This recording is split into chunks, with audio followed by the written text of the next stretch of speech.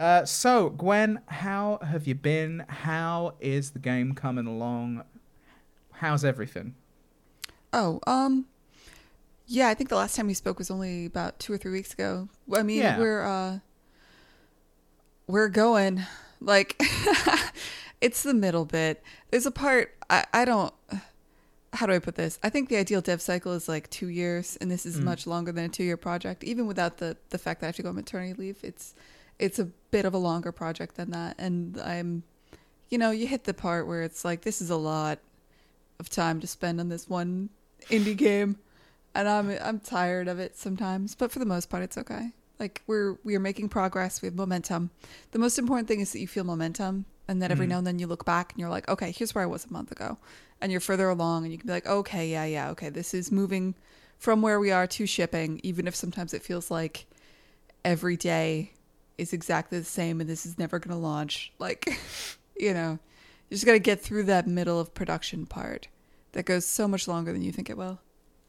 Yeah, is that the general that's kind of the general rule of development that this you're in this stage that's just like what is it that makes it take so long out of interest? That sounds like I'm giving like Mm. reading you in some way. Like I'm like, well, what takes so long, Gwen? But like genuinely, what Oh, is this part that kind of takes up a chunk? well, it's not like there's a general rule for game development. It's not like every game, uh, every game will have parts that take longer than you expect to a certain degree. Um, and there's things that like you accumulate a certain amount of technical debt, right? You do things really really quickly, uh, when you're prototyping and stuff. When you start a game, you get things come together extremely fast. You feel like, wow, this is going to be done in no time. Um, uh, but what you're doing is you're getting the game to a place where it's fun, and you're having people play test it, and there might be bugs, and you ignore the bugs.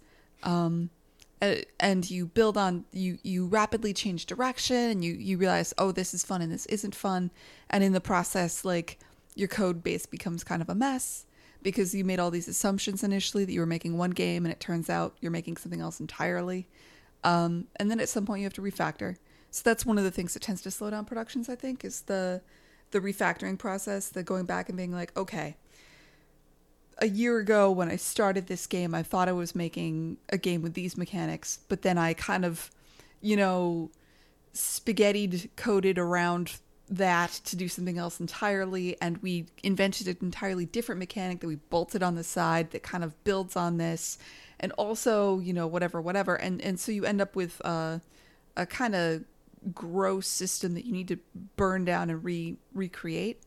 And the act of refactoring something is basically like you spend a bunch of time uh, working really, really hard in the code, and when you're done, absolutely nothing looks like it's changed, right? So it's incredibly demotivating. But it's necessary because that's how you eventually get rid of bugs, and that's how you can then build something even bigger.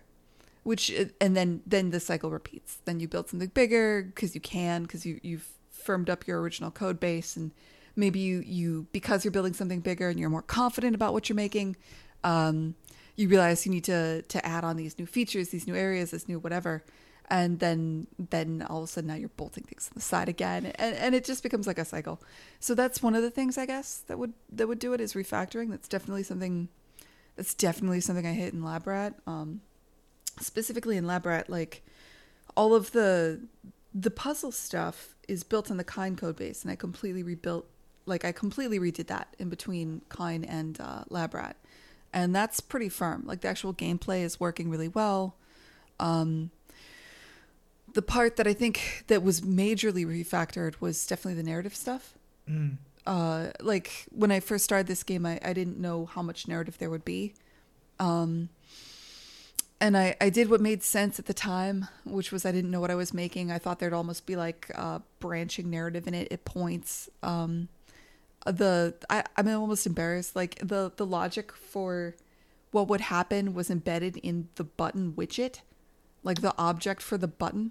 This means nothing to you. I'm sorry. No, I was about to say I do. You should be embarrassed, Gwen. Like I was like, It's yeah. What does that mean? Sorry. I mean, like, rather than having some kind of system that says that's called by a button, like each button had the code on it that would say, like it was stupid. Okay, it was just stupid. You don't need to understand more. It was just, I don't know a good analogy because it's too early in the morning, but like it was bad. Was Chris. you just kind of making up your own thing? That like was that kind of? Well, yeah, because like I didn't know what I was doing initially, and to be fair, the narrative is the part that came online the latest, and it's the part that's needed the most refactoring and the most love and attention in general. And so yeah, I brought in a writer who's also a programmer, and obviously as part of writing, if you're writing humor, timing matters. And so he really wanted to be in the engine, and he really wanted to make sure that, like, he wanted to be part of when we record the VO, because the read matters to make humor land. The timing matters, so he wanted to be there to implement an engine. And he looked at what I was doing, where I was just timing things out in a spreadsheet that was going into functions on a button, and he just fucking was like, no. No, this is slow and stupid, and we can't make a whole game like this. And he actually refactored a lot of the narrative system. So let me think. How long did that take all told? Between refactoring the audio and the narrative system, I think we probably spent 3 months on that. Also, he built, like, because he did completely change the audio pipeline. What I had before was fine for one person. Like, I would write, and then I would record it right here at my desk, and then I would like give it to an audio contractor that would maybe clean it up or something. But for the most part, it was just that was it, and it was great because I could iterate really quickly. Yeah. But it was not a system unless I, invite the writer to sit in the room with me while I record. Like it just couldn't. We couldn't build on that. So and also the quality was all over the place. My reads were all over the place. And so he actually built like a little sound booth, and we do proper audio recording with proper equipment. It goes into something called Reaper, and all the effects before, like, there's other things that were stupid. So you do know the difference between mono and stereo, right? I am aware, yes. Okay, so all audio in the game before, was for the AI was 2 different stereo tracks that were kind of because I wanted this effect. How do I put it? I had all these effects on the VO that would make it sound like an AI. Yeah. And so there was like reverb and echo and different things, but that still wasn't enough. I found the best case was to have 2 different reads that were timed exactly the same, and I would just blend between them. So that sometimes in the middle of a word, it would be like, tester, it would just, do something weird in the middle of a word or whatever. And it would blend between them randomly. That was how I achieved the initial effect. And that's still what we're doing now. It's just now we have these recordings in Reaper, which is a different audio software. And it exports, it does that like in a separate application. And it applies the audio effects there, and then it brings it into Engine, and it just plays an Engine as one mono file. Whereas before, for no reason, it was stereo. By the way, that was just how I recorded. For no reason. Anyway, go on. and there was 2 files this was dynamically happening in Engine, also for no reason. I guess I could have authored that at runtime, and the effects were all applied at runtime, and so like. This was all stuff that had to get fixed. Yeah, I mean... That took some fixing. Being someone that's dabbled in the world of audio, that was definitely... Like, even just when you're like, I did it in stereo, it was like, well, there's no need for that. But well, sure, it could be a bigger file. I mean, you've never... Hey, for all of these podcasts, I've been sending you stereo files. I know you have, and I have a few times asked for them to be mono, but I gave up at a point, and I just make a mono on my end. This is years. We've been doing this for years. So our workflow works. I get it. I convert it to mono, and then I edit. That's always... I see. Yeah. I didn't realize that was a thing, but not a problem. Yeah, so the people I'm working with now are like, no, just record mono. Click this button, and now you get mono recordings. Chris Slay. Yeah, she's great. Like it's anyway, that's a sidebar. You get podcasts sometimes where they mix them in stereo, and I'm like, this is just annoying for my ears. Now I have annoying feelings in my ears where they're in different directions. Yeah. I don't like this. So Yeah, I think there was a whole thing where like when I was doing the trailer for Lab Rat, the person that was working on it was really excited about having like music loud in one ear and the voice loud in the other ear, and I hated it. I was like, why? no. The only bit of that trailer that required real stereo that worked very well was when the cable moved that bit of electricity from one bit to the other, and it followed that in an auditory way. And I was like, yeah, that makes sense because I'm watching it and I'm hearing it and it works in my brain. But like, yeah, no, don't don't do that. Yeah. Yeah, indie games don't need surround sound VO. No. It's like when stereo first came out and it would be like, let's have your vocals in the left and then the bass guitar in the right. And it's like, that was cool then when stereo was new technology, but I listen to it now and I'm like, no, this sounds horrible. But anyway. Yeah. Anyway. I'm sure real audio nut is... So audio nut's going to come in and correct us totally, right? And just be like, listen, there's subconscious effects in your brain if you just mix very it right. subtly blah, blah, blah. Yeah, if you mix it right, but you notice it when people don't, and I find it so much easier to just go mono, like, rather than try and get it perfect in a way that it makes sense, and yeah. Anyway. Still though, that is interesting, and it seems like that process for you, and like you say, for all games, actually, is just, you're almost still in discovery, I guess? Oh, I meant the whole... Well, you don't feel like you are. Yeah. Yeah. Every game has their things that they go through, right? Like this was a thing that we went through and it sucked, and that was earlier this year, probably from like, that was probably like a heavy part of March, April, May. Was getting a lot of that stuff figured out, and there was another refactor where my writer's been doing more programming than writing. Where bonus extra work. We sounded. Yeah, well, the writing's not getting done, so that part sucks. But oh, there's the problem. It's like, I hired you for this job, and you did this other one, which is fine, but fuck. Like, moving. What's another pain point? The tech pain points are the easier ones to talk about versus the creative pain points. That's why I'm starting with those. Oh no, that makes total sense. Like, creative or subjective. Yeah, because like you can easily say like, oh yeah, that does make sense that would need to happen, right? Like, so we signed a deal with Xbox, and up until now, all of my the Lab Rat uses a lot of stats and leaderboards and things like that, and everything was using the Steam leaderboards, so we had to move to PlayFab, right? And so the process of doing that and integrating that into the narrative, because it's part of the narrative system, that was also like, I don't know, like maybe half a month, 3 weeks, maybe 3 weeks of work. With like some part-time work here and there afterwards. And that's just redoing an entire leaderboard system. It's just well. See, this is my understanding of it. Like, yeah, in my head, I'm just sort of like, oh, you just click a button, right? Go import stats from .xml. Like, I don't know. Well, setting it all up and stuff. Like, it's just... Yeah. No, I have no idea. I'm not saying I'm correct. Like... Yeah, it's just like, it's hard to explain these things.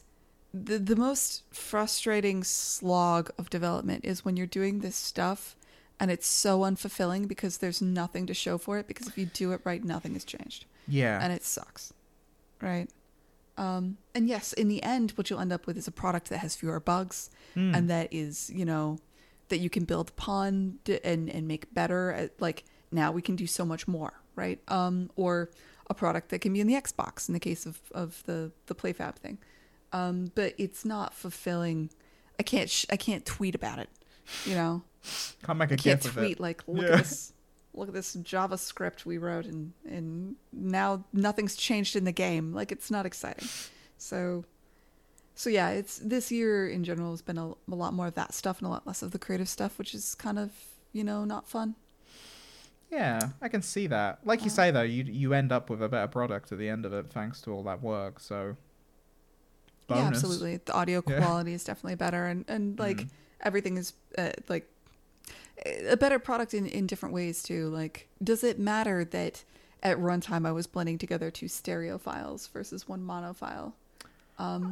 Does that affect? Because I was wondering, does that affect like performance? Because it's, or is that not? Would that not even be a factor in any way? It would affect performance in a small way, in Mm. several small ways.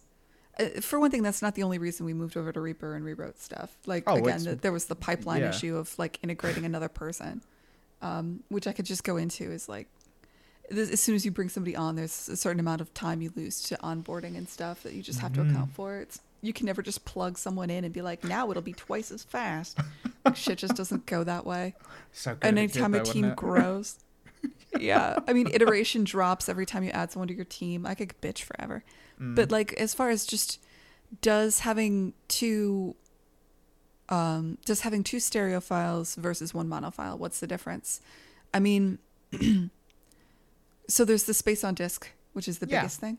That's what I was thinking. It's 4 times like, as much space. And our game is like, surprisingly, audio is a huge part of the amount of space Yeah. on disk problem for our game, because there's a shit ton of it and not much else. So that's a big thing. Another big thing would be like the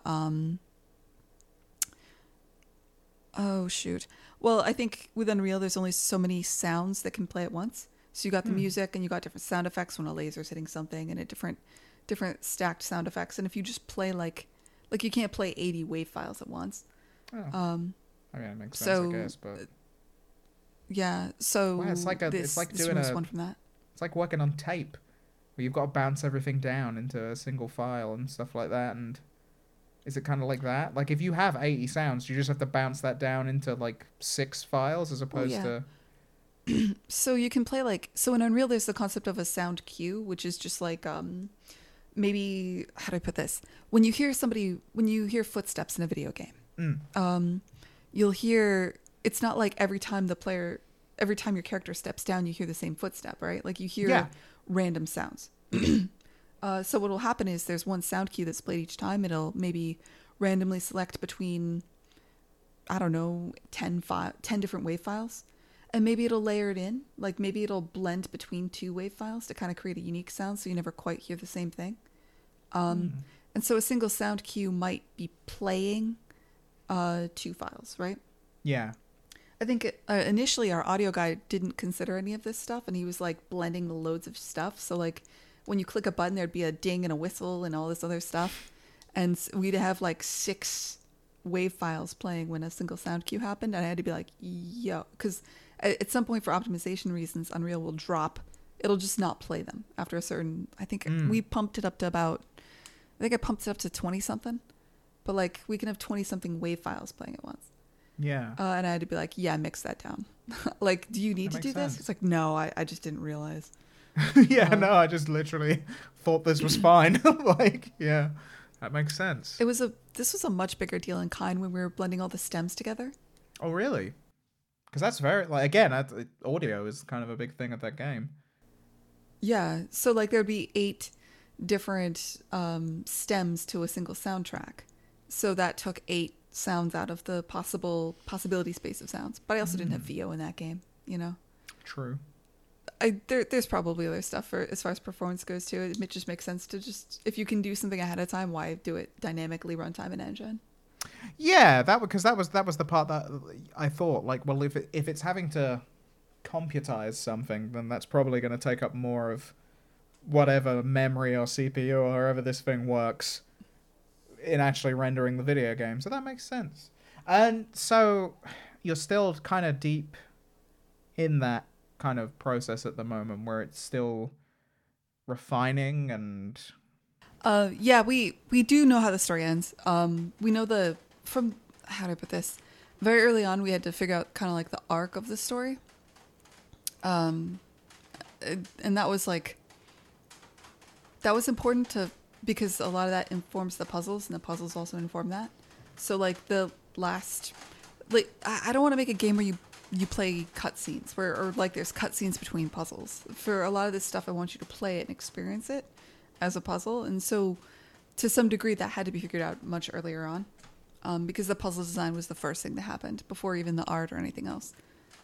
So the basic structure of the story is definitely in the actual writing, like the words that are said, the nitty gritty details, that part was the part that's not quite fleshed out yet.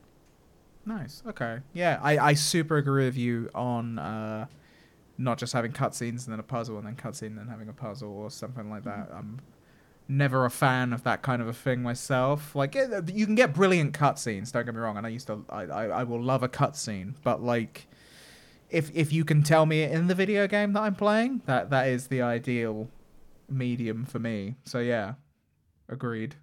All right. So like, how do I put this? Like some games, I think there is something to be said for a lot of games having a kind of a cadence where you have the part of the game where you're doing the gameplay and then you have a kind of like a rest period, especially for really intense games. Like obviously if you're playing a competitive game like a Rocket League, you go into Rocket League, you know, you got 3 minutes of game time and then you're kicked out to a leaderboard screen and then you're like waiting for people. And so you kind of have like that breather in between things. But you also see this in single player games. You see it in things like Darkest Dungeon. You go into a dungeon and then you come out and you have your time where you're kind of like uh, you're you're sorting your people and you're distributing gear and upgrades and stuff like that. You get this with RPGs. So like in Mass Effect, you've got your times when you're shooting stuff and you have narrative as part of those missions, but you also have times you're exploring a citadel or some kind of quest hub and you've got that kind of breather time. And I think there is something nice to having a kind of an emotional cadence of like, now I'm doing something kind of intense that's making me think a lot. And now I'm like, happy or whatever. But I do think either way, neither one of those should be cutscenes, right? Yeah, I I think agree. that's the part that matters. They should both be gameplay. I think there's something to be said for having kind of like different states to your game to have a different kind of cadence and a different feeling, but none of them should be an experience that you just watch because to me that feels lazy. Or dated, I guess. That was like before we understood what we could do with games. That was more common, I think. Yeah, I completely agree. I think I mean I even prefer like I think the first time I remember this being a thing was Half-Life 2 where there's a cutscene happening. Like I can't really super go anywhere or do anything and characters are talking, but I can move around, I can look at who I want when I want and it feels more like I'm in the world, like something's actually happening. Like the best example of that, I think I've talked about this a million times as a bit that made me think, oh, video games are cool, was when Dr. Kleiner and I think Barney were both talking about something and going into a lot of scientific detail. And I just Mm-hmm. remember I turned to Alex and she kind of did a little like eye roll, like with a smile. Look at when I looked at her and I was like, "That's so." Which I might not have looked at her. I don't know. Like I just looked round and that wasn't the focal point of that moment. But I looked round. She went like, "These guys, they sure go Yeah. on." And I was like, "They are going on." And it's little things like that. Like I was playing God of War recently, and whenever it normally there are cutscenes in that game, but you also have lots of bits where just it's delivered via you just sort of being there in the game, which I You prefer. can. So what do you do in God of War? Like, can you interact with people at all? Can you, or is it just like you like that you can walk around and it's more of a, how do I put it? Like theater in the round. You're walking around a scene that's happening. Yeah, you get a lot of that, and also a lot of interactions are happening between you and your son. So it's conversation just while you're like, they do bits where it's like, okay, we got to get in this boat to get from here to here, but that is going to be the set bit of time where a certain conversation's going to happen. But while that conversation's happening, not only am I hearing it, but I'm also driving a boat. Like I'm paddling a boat and steering and moving and looking around the world and seeing stuff that it's pointing out to me and so I feel, and that's not said. There are definitely cutscenes in God of War, like they do happen, but at least they're not too long. They're little segments, and then it will have bits where it's like almost like a quick time event, but without a fail state sort of a thing. It's just like just press circle or something like that. Even that I prefer to just like just sit and watch a video. So yeah, I agree. Yeah. Basically. Oh, you know what? I don't like while I'm here. While I'm here, Gwen, on my box. Um, I've never been a fan of big bits of text in games. Like whenever the lore is because this was when I think Bioshock was the first time I thought, oh, finally, where it would just. I know people don't like playing a tape at you, but I massively prefer playing a tape and hearing a bit of voiceover while I'm still doing whatever running I and want gunning and doing things. Yeah. whatever I want to be doing, and it's acted, which I prefer. Like, I'm a big voice acting fan. Like, I love all of that. So that's all good. But when it's like I have to stop and read a book within a game, not for me. Like, I am not. I'm like. Anyway, there's definitely a cohort that gets way into that. Yes. If you have, yeah. if it's like a book that's optional to pick up in like what's a good example? Like various Skyrim's RPGs. quite good. Like, Sure, yeah. they got Like actual books, but yeah. But yeah, but the actual quest stuff that you keep that snappy, I think that works pretty well. Because then you get the people who want the lore who'll go and like collect all the chapters of the book, and like piece together the mystery of this story. But yeah, that's actually a pretty small cohort. I think that really love that stuff. It's a larger cohort in RPGs, which is why you see it there. But yeah, it's something, and I haven't played it yet, and I'll probably talk about it in the next episode because I'm gonna play it. It's something I'd heard about Deathloop was that there was I forget, it might have been the Besties review of it, but there was a review of it that said that there's a lot of stuff that's all in text that you have to go into menus or something to read in order to really understand what's going on exactly and to kind of get the whole story. And I was just like, oh man, like I literally was watching it. I was like, I don't want to read. Like, I just give me I'm playing a video game. Give me I'm not reading a book. If they're doing it right, the vibe and the feel and the major story beats are there, regardless of whether or not you do the reading and the backstory. Yeah. And that's usually like, you don't even have to listen to you don't have to listen to any of the audio logs in BioShock to understand the story. It just adds flavor. That's very true. Yeah, that is all flavor. So that's what I'm hoping. But yeah, I think it's to your point, I very much agree. And if you have to have a bit where people are talking, let me be in it, like be a part of it, as opposed to just observing it, because they feel like they're just two separate states that I've been pulled into another thing. Yeah, I think cutscenes are just generally dated. I just don't think you see them much in games in general. Well, I guess that's not true. You still see them sometimes. Yeah. But yeah. And don't get me wrong, like I because I know a lot of people will complain about like trailers when they are CGI trailers, and I don't have a problem with them if it's I don't like trailers. I don't like trailers that have nothing to do with the game or don't show gameplay footage.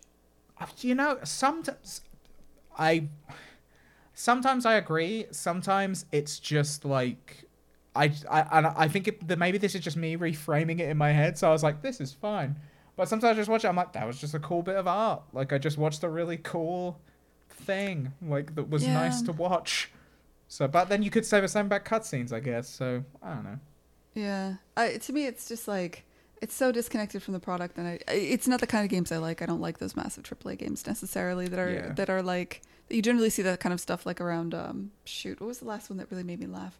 There was a Gears of War E3 thing that was just like a 3D chick's face, like screaming and doing different faces.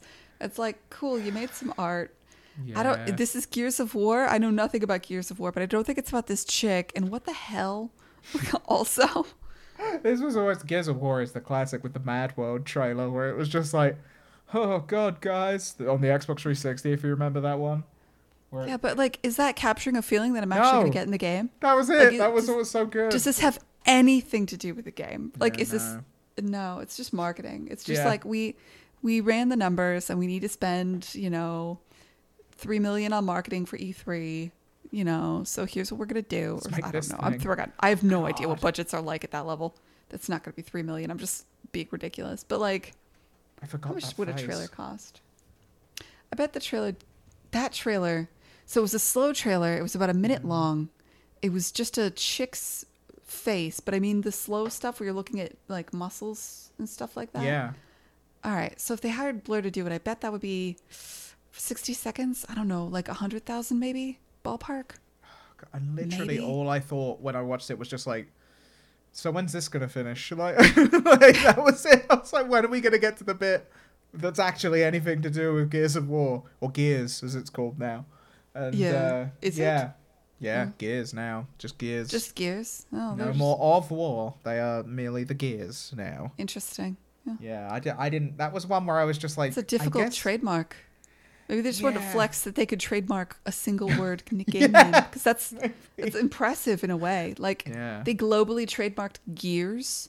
Yeah, I wonder if that's like a Shit. contextual one where it's like we've trademarked Gears, but in the realm of a name of a video game. Like, Well, it would have to be, yeah. It would have to be like, for like video games and software, which yeah, is I don't know how it works globally, but yeah, that's a flex.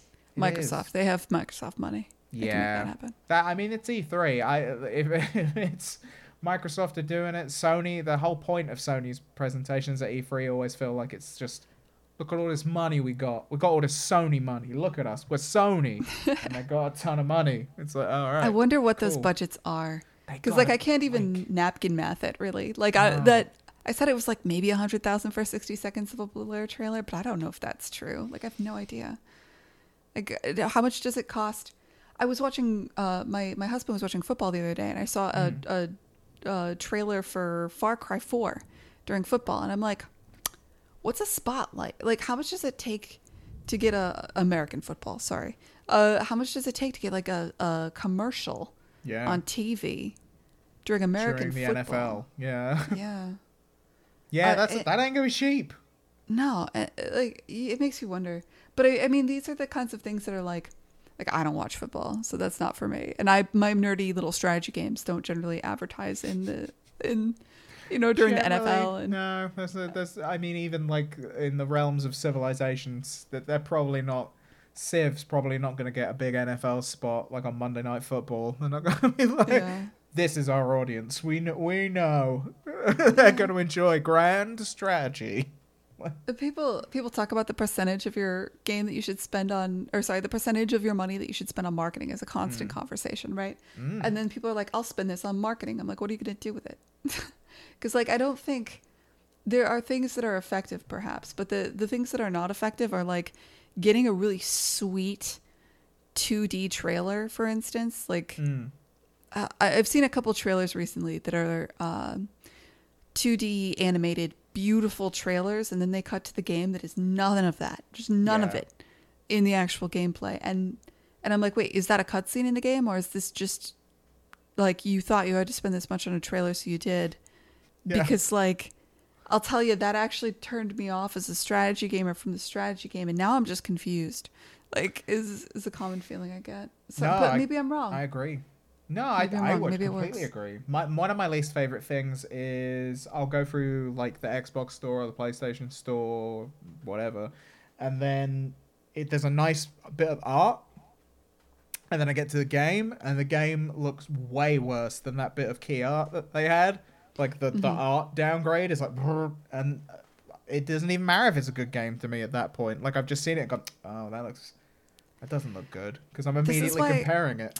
Yeah, see, this is why people look up streamers playing games before they buy them now, rather than looking at trailers, because the trailers mean nothing. Like I think we've let that take over. Some indies have let that take over, like the AAA indies, I think too. And I don't know if it's a good thing. Like it's not how I buy games, but whatever. No. I'm not the mass market, so I do agree with you as well. I've definitely seen trailers where it's like a really nice animation and then the game does not look like that. And yeah, it's an odd choice. Like you say, I can reframe it where I'm like, well, it was a cool bit of art.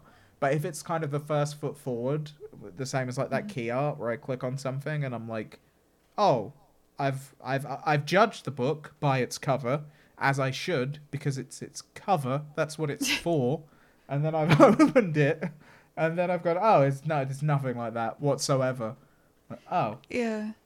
I mean, it's all well and good. I think early on when you don't have the gameplay to show, you show like something that captures the vibe and the feel you're yes, going for. yeah.